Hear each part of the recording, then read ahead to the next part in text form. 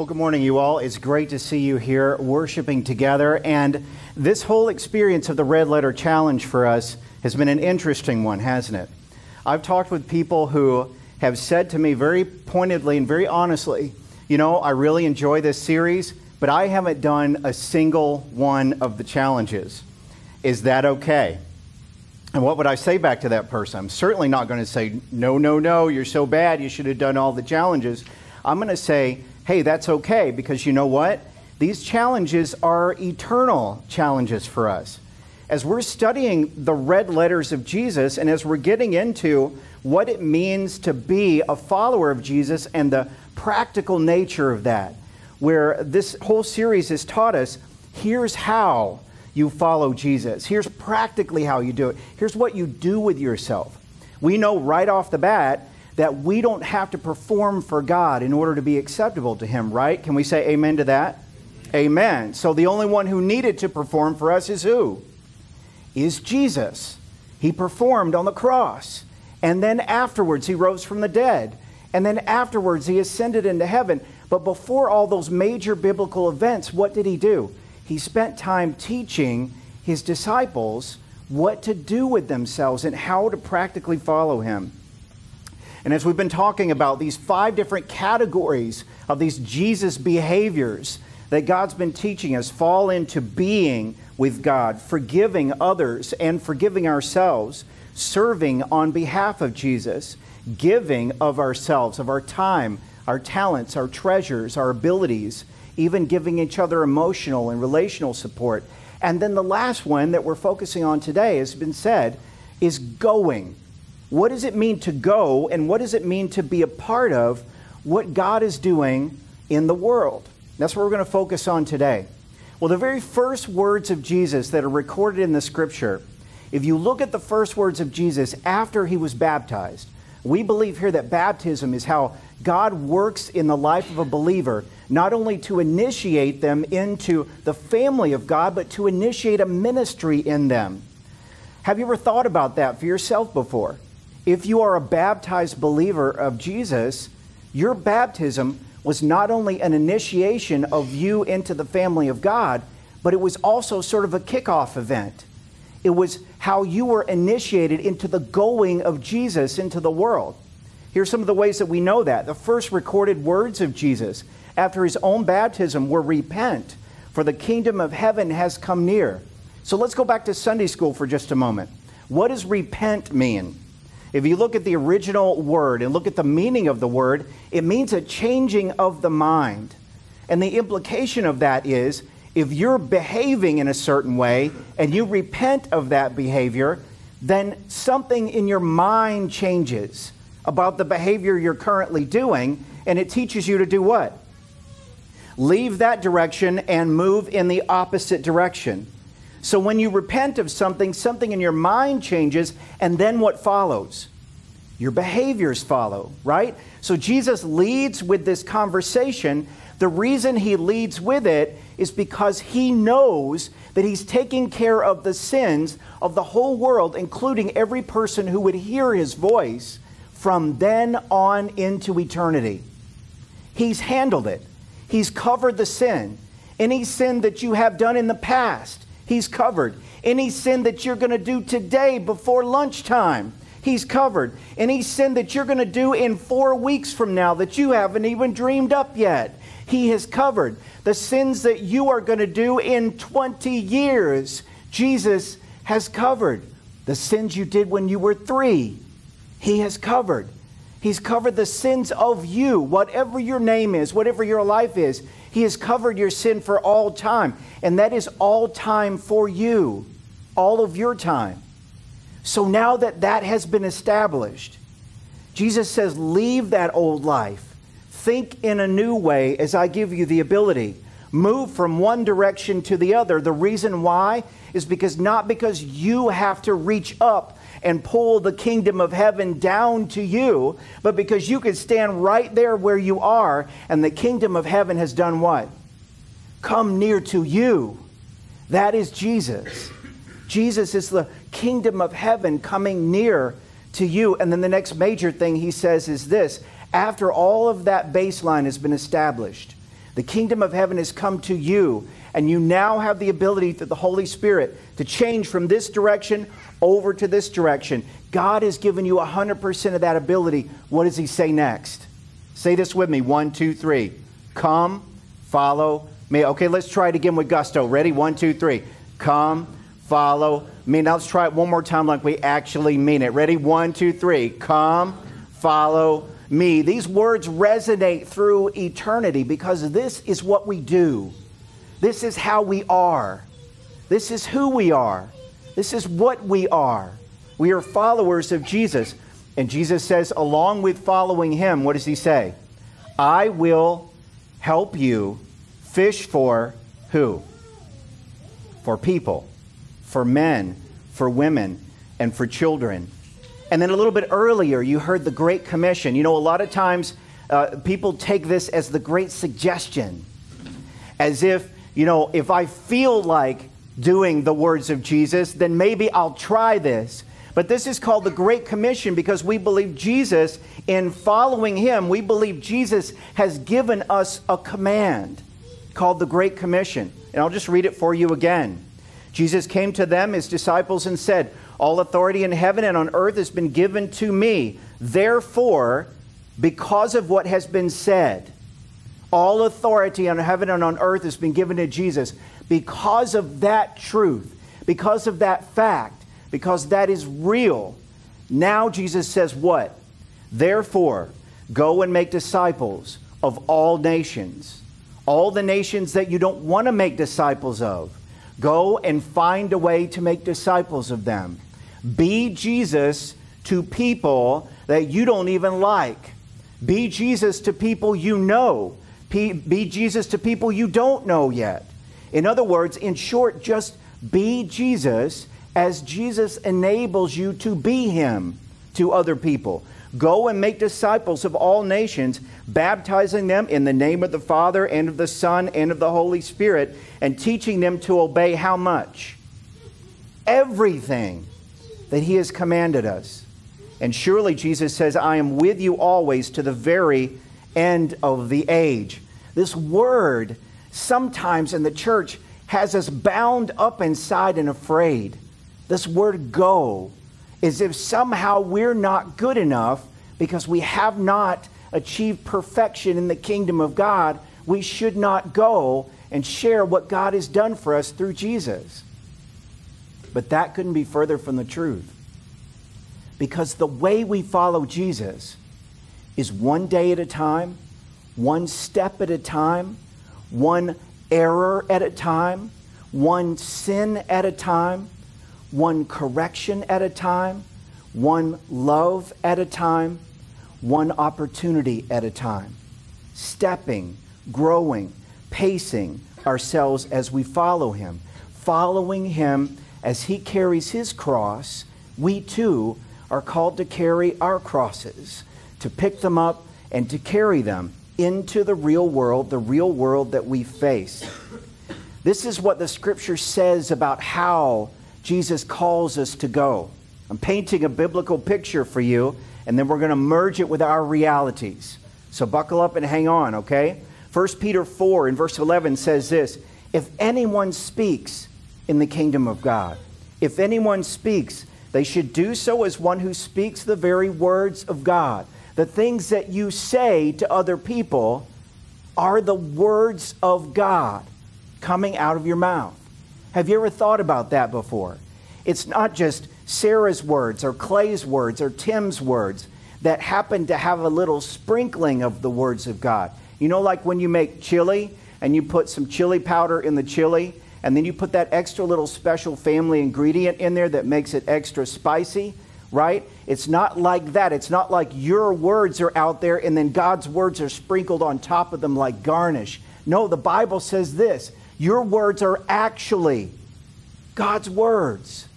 You are used for God's words to be transmitted, to be shared, to put out there in the world. He says, if anyone speaks, they should do so as one who speaks the very words of God. If anyone serves with their hands, they should do so with the strength God provides, so that in all things God may be praised through Jesus Christ.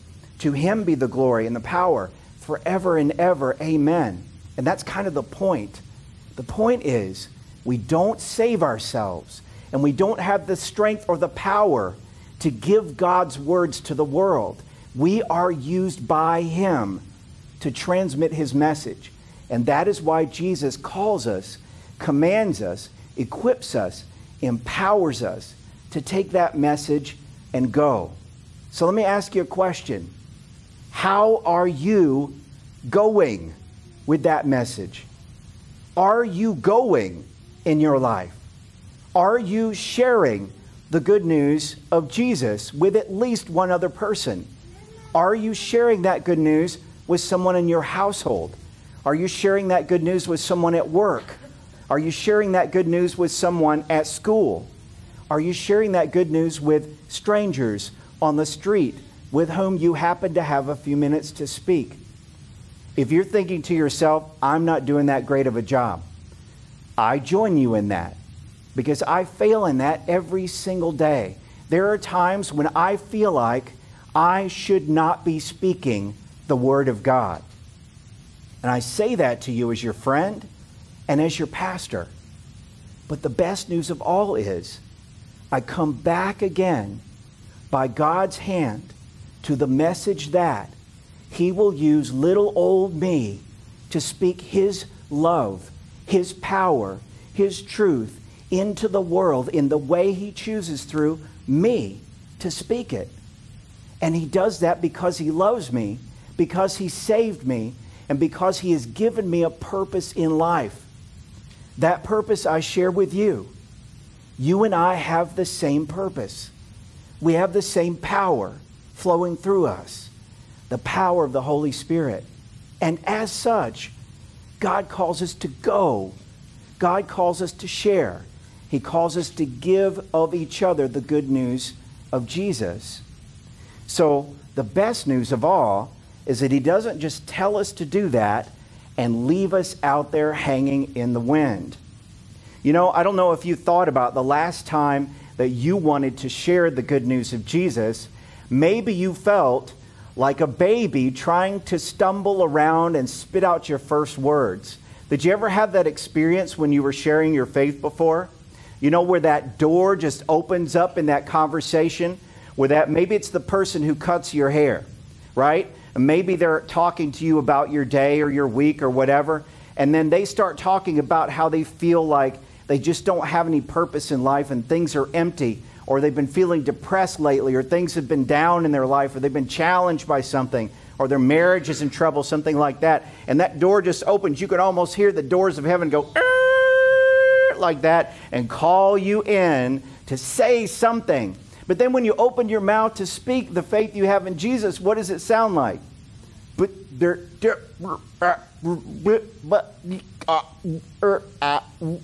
It just doesn't make any sense the first time it comes out, right? You're not alone. We are all this way. This is the way we approach that conversation the first time, as if we were little babies starting to learn to talk. It sounds like babble, right? But we look at the baby's babble and say, oh, that's so cute. The reason why we think it's cute, because one day that babble is going to become conversation. The more that person practices. It's the same way for you and me. We know beyond a shadow of a doubt God loves us and has called us to share His good news. He doesn't just drop us out there without help, though. He drops us out there with training, with purpose, and with support. And that's the best news of all when it comes to going. You know, in the next couple of days, we're celebrating Veterans Day, as we've done. And we gave a little bit of a round of applause a few minutes ago for our veterans in the room. And I know we have a few veterans in the room here today. What I love about the experience these veterans have had is that these guys have training. Now, all of our veterans at some point in their career, in the very beginning, decided to enter the military. They didn't necessarily have to go in by draft or by force, though I do know some veterans who were drafted. Maybe you do too. But at some point, no matter what, any of the veterans we know, they all have one thing in common. They said this oath. The oath is this: I do solemnly swear that I will support and defend the Constitution of the United States against all enemies, foreign and domestic, that I will bear true faith and allegiance to the same, and I will obey the orders of the President of the United States and the orders of the officers appointed over me, according to the regulations and the Uniform Code of Military Justice. And the last words, can you say them with me? 1, 2, 3. So help me God. And I love that those words are still in the oath of enlistment. But every single one of our service people says this oath. And then what happens after they say the oath? For those of you who are veterans, what happens after you say the oath? What happens to your life? Your life now belongs to the Army, the Navy, the Air Force, the Marine Corps, the Coast Guard. Your life belongs to that service area. And from that point forward, you follow what? You follow orders. Our veterans are saying, orders. You follow orders because the commander-in-chief puts orders down through the ranks, and those orders come to who? They come to you. There isn't one member of the service who doesn't follow orders and last for long, right? The service is built upon the transmission of orders. And as such, the service has always had this structure where that order comes from above and is transmitted through the service and is carried out in what? In action. This is how through conflict after conflict, challenge after challenge to the freedom that we enjoy in the United States, war after war, God has led us to success. I want to share with you a little bit about the Vietnam War. I have a couple of relatives in my life who served in Vietnam. Now, neither one of them was drafted. They both volunteered and chose to go and serve. But something that's dynamic and different about the war in Vietnam is that it is infamously known as a war that we did not win. And when veterans came home, when they came home from serving in the Vietnam conflict, in the Vietnam War, they were not received back here in the United States of America with much pomp and circumstance. They were not received with celebration. They were received in a hushed and quiet way unless it was negative. And they were spurned and they were turned against in society.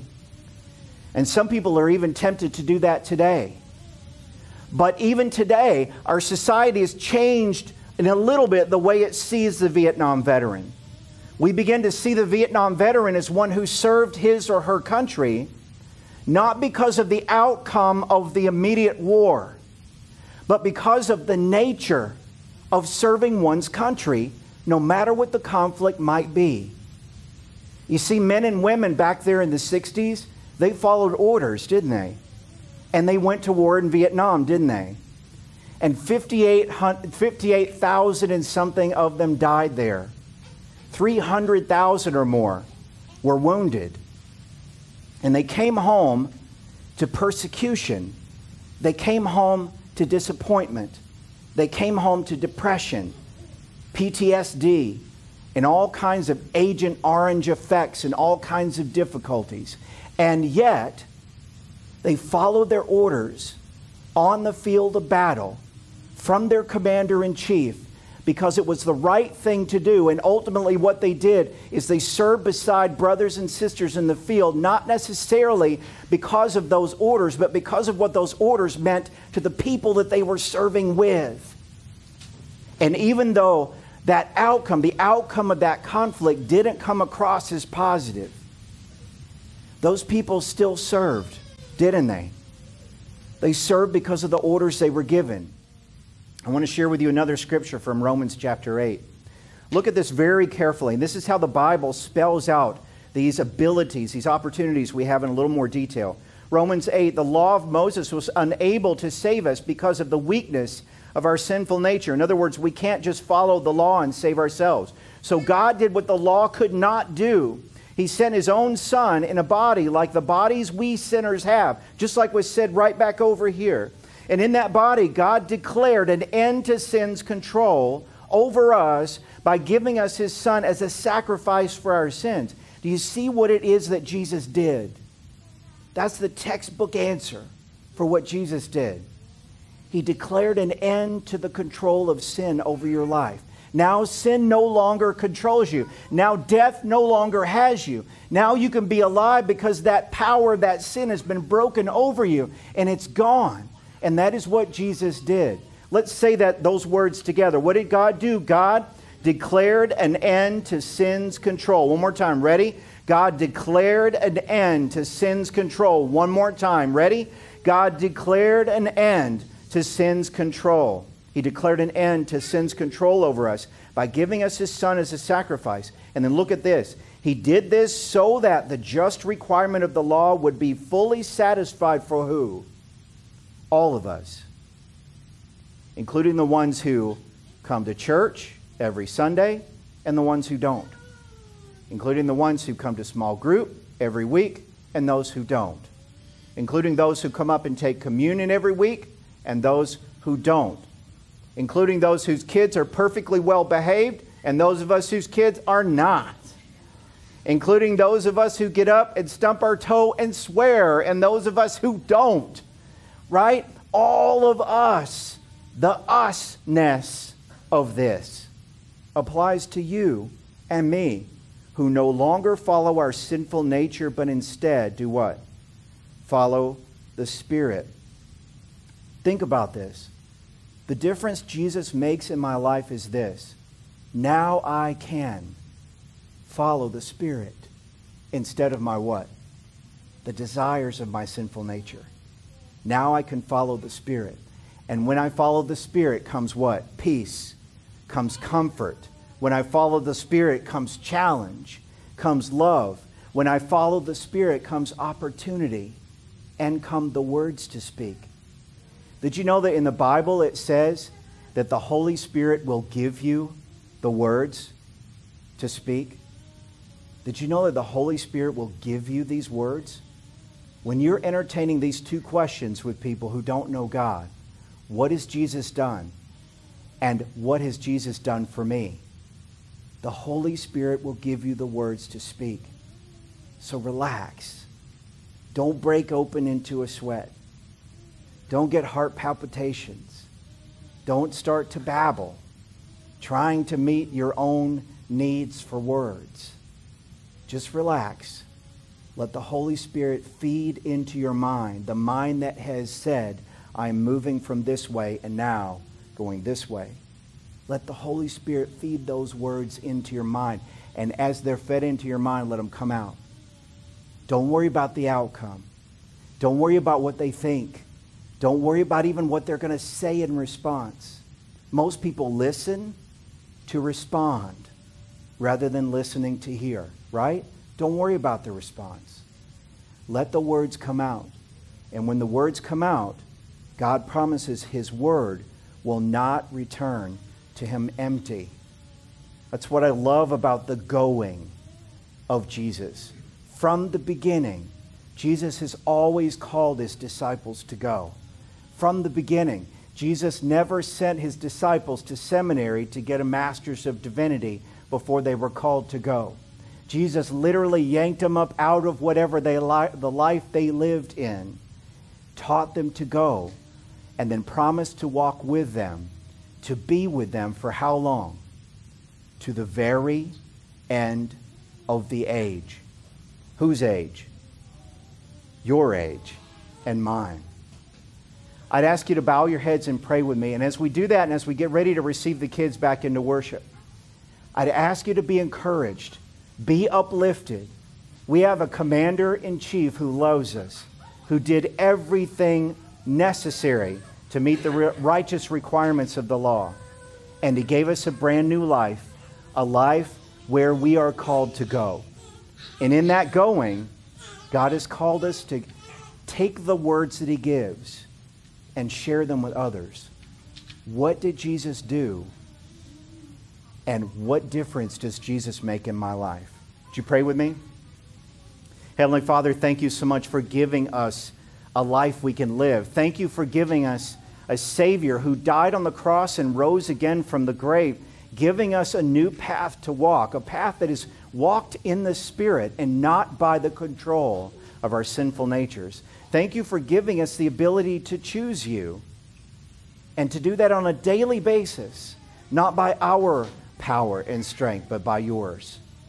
Now, God, as we go and as we share your good news, let us remember you will give us the words to speak, and that is part of the good news of following Jesus in the real world.